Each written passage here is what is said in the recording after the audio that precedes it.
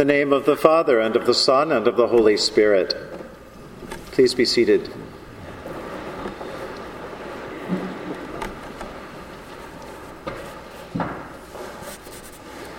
I don't know how the last few weeks have been for you, but for me they've been weeks in which it seemed like everything was going on at once.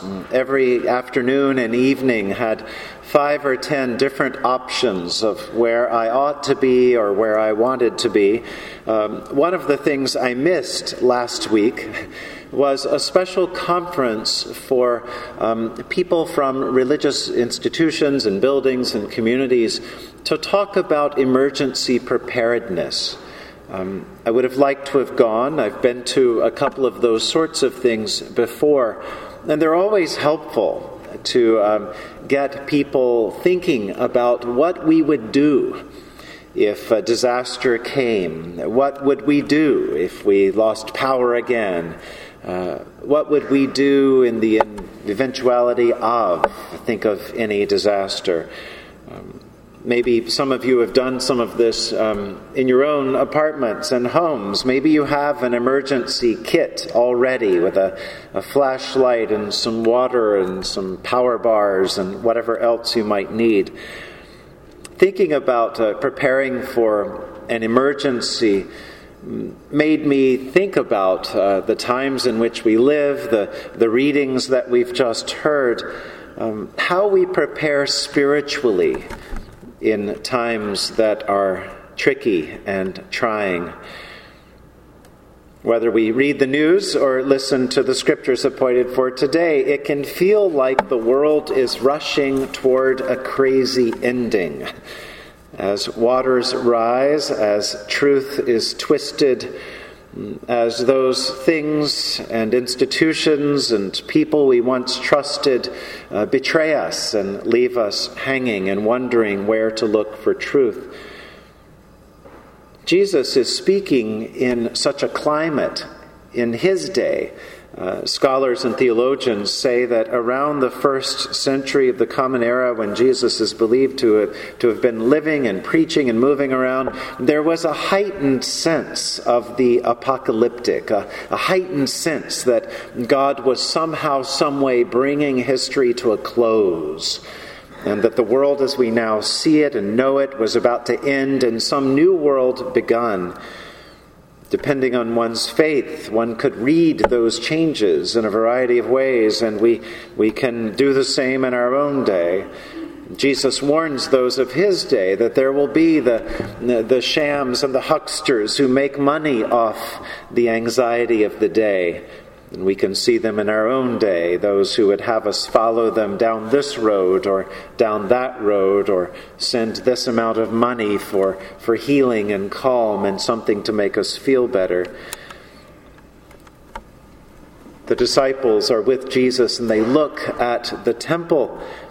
And Jesus says the day will come when even this temple, this symbol of all that remains true and holy for a Jewish people, Jesus says the day will come when not one stone will be left upon another, and all will be thrown down. Well, the disciples hear this, and they begin to put the pieces together, and they get alarmed. Perhaps some think Jesus is going to storm the temple and take it and bring it down, or maybe they think Jesus is predicting some natural disaster or calamity. And so the disciples ask him, "Teacher, when will this be? How will we know that this is about to happen?" But then Jesus slows things down. He warns them about those who will come and take advantage of this heightened sense of anxiety for final days. Some will make the most out of the sense of impending calamity and do what they can to exploit fear.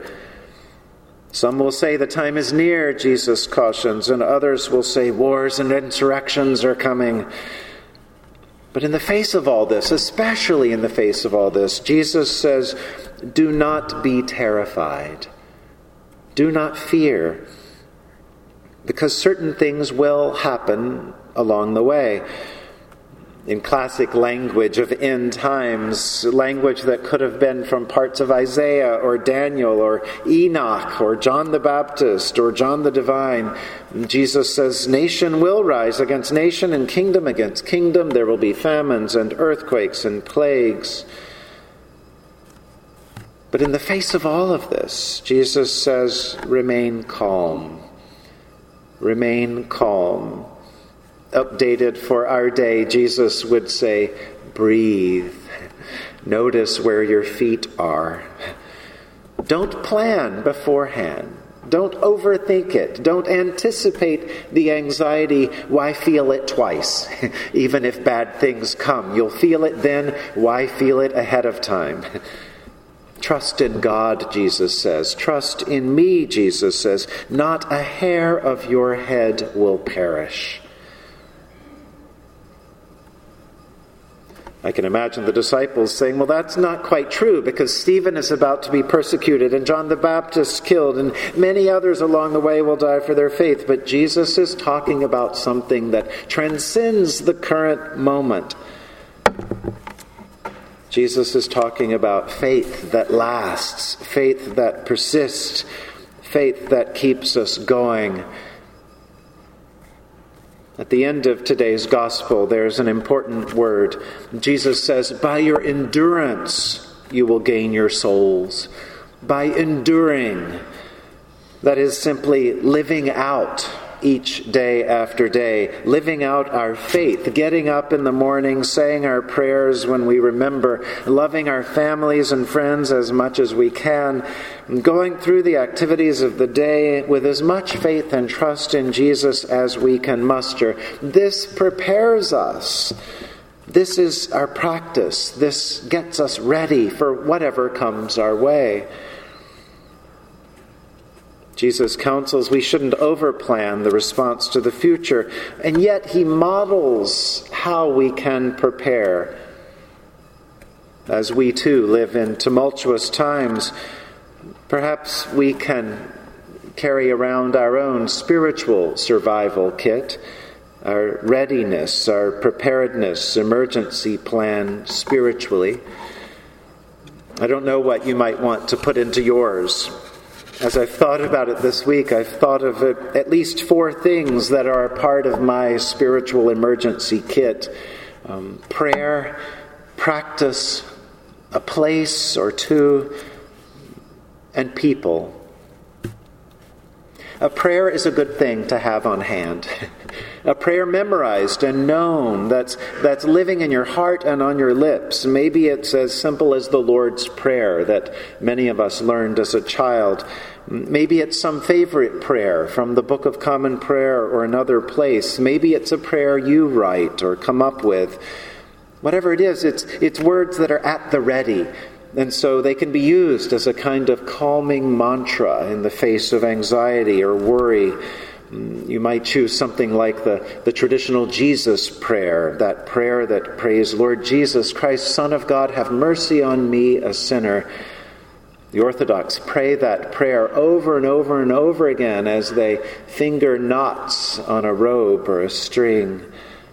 Or maybe you're traditional in another way and you pray the Ave Maria or a part of the Rosary, or maybe just that incredibly simple prayer of saying to God, I'm here, you're here, thank you. Whatever it is, it's good to have a prayer to hang on to that sort of comes immediately to the tongue to give us something to say and pray in the face of danger or worry. A good spiritual emergency kit also, I think, includes a kind of practice of some kind, something you can do that your body just knows and remembers and clicks into, that you don't have to really practice ahead of time, but you know it so well that it calms you down and puts you back into your own spiritual zone of comfort. It might be something like yoga or meditation or praying the daily office, morning or evening prayer or noonday prayer. It might be getting on your bike and riding. It might be another kind of exercise or a walk with a dog. A friend of mine has her own practice. Whenever there's danger or worry, she schedules a massage. That does the trick. Even knowing it's on the calendar gets her through whatever she has to do, and then she's good to go, at least for a while afterwards. After that, she can worry and plan and recover and deal with whatever the problem may be. But she's got a little more to work with because of this practice that steadies and roots her. A place can be a holy and grounding lifesaver. A place like this, or maybe another holy place near where you work or live, if this isn't it. It might be a chapel and a cathedral or a garden or a particular stretch of the city, or maybe just a special chair or a special corner. Whatever it is, it's a place that you can return to, a place where you can center, a place where you can spiritually reset. And finally, I think a spiritual emergency kit includes the phone number or the text or the way of getting in touch with a person or maybe several people, because sometimes some of those other aspects of the spiritual survival kit might not come through as quickly. And so sometimes we need other people. It's like the old story about a little girl who couldn't go to sleep, and when her parents went to her and said, "What's wrong?" And she said, I can't sleep. And they said, "Well, God cares for you and God loves you and God's looking after you." And she said, "Yes, but I need God with skin on." Sometimes we need God with skin on, and so we shouldn't be afraid to ask for help. Sometimes in asking, we end up giving more help than getting, but that's a part of the magic of it as well.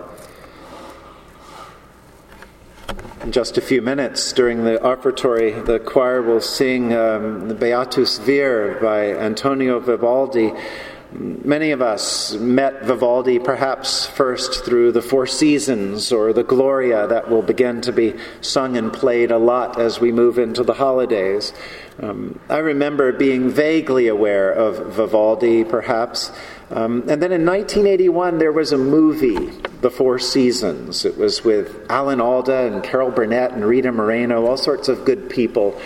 And I remember that movie clicking for me. It was 1981, I was a junior in high school, and nothing felt solid for me. And so I was able to watch this movie and notice how the whole movie was organized by seasons. And so the music of Vivaldi played throughout, and you could begin to notice that there were certain themes and certain notes that carried through. I've since learned that Vivaldi had faith that sort of carried him through the music and the seasons of his life. For almost 38 years, he taught at an orphanage. He composed there. As a child, he learned to play the violin. He wanted to play wind instruments, but he had a severe form of asthma and so couldn't keep his breath together and couldn't carry through, so he stuck to the violin and other instruments. He was ordained a priest, but had to give that practice of the priesthood up because he couldn't keep his breath sustained enough to do a sermon or celebrate Mass. And so he labored through with a raspy voice and getting dizzy because he couldn't gather his breath. And he continued to compose. He was wildly popular for a time and then lost favor. Younger composers came along, his patrons vanished, and Vivaldi died without much family and in poverty. Through it all, he kept his faith. Through it all, those notes that I heard through the Four Seasons carried him through the Four Seasons of his life. For Vivaldi, no doubt, music was a part of his spiritual survival kit. Maybe it's a part of yours. It's certainly a part of mine. But it reminds me to take some time to figure out what it is that sustains me, that puts me back in touch with God.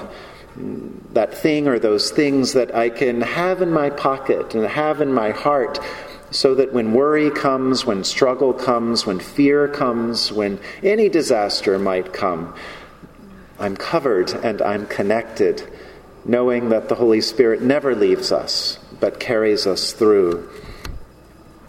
May we each of us gather close the tools we need to endure in faith. In the name of the Father, and of the Son, and of the Holy Spirit. Amen.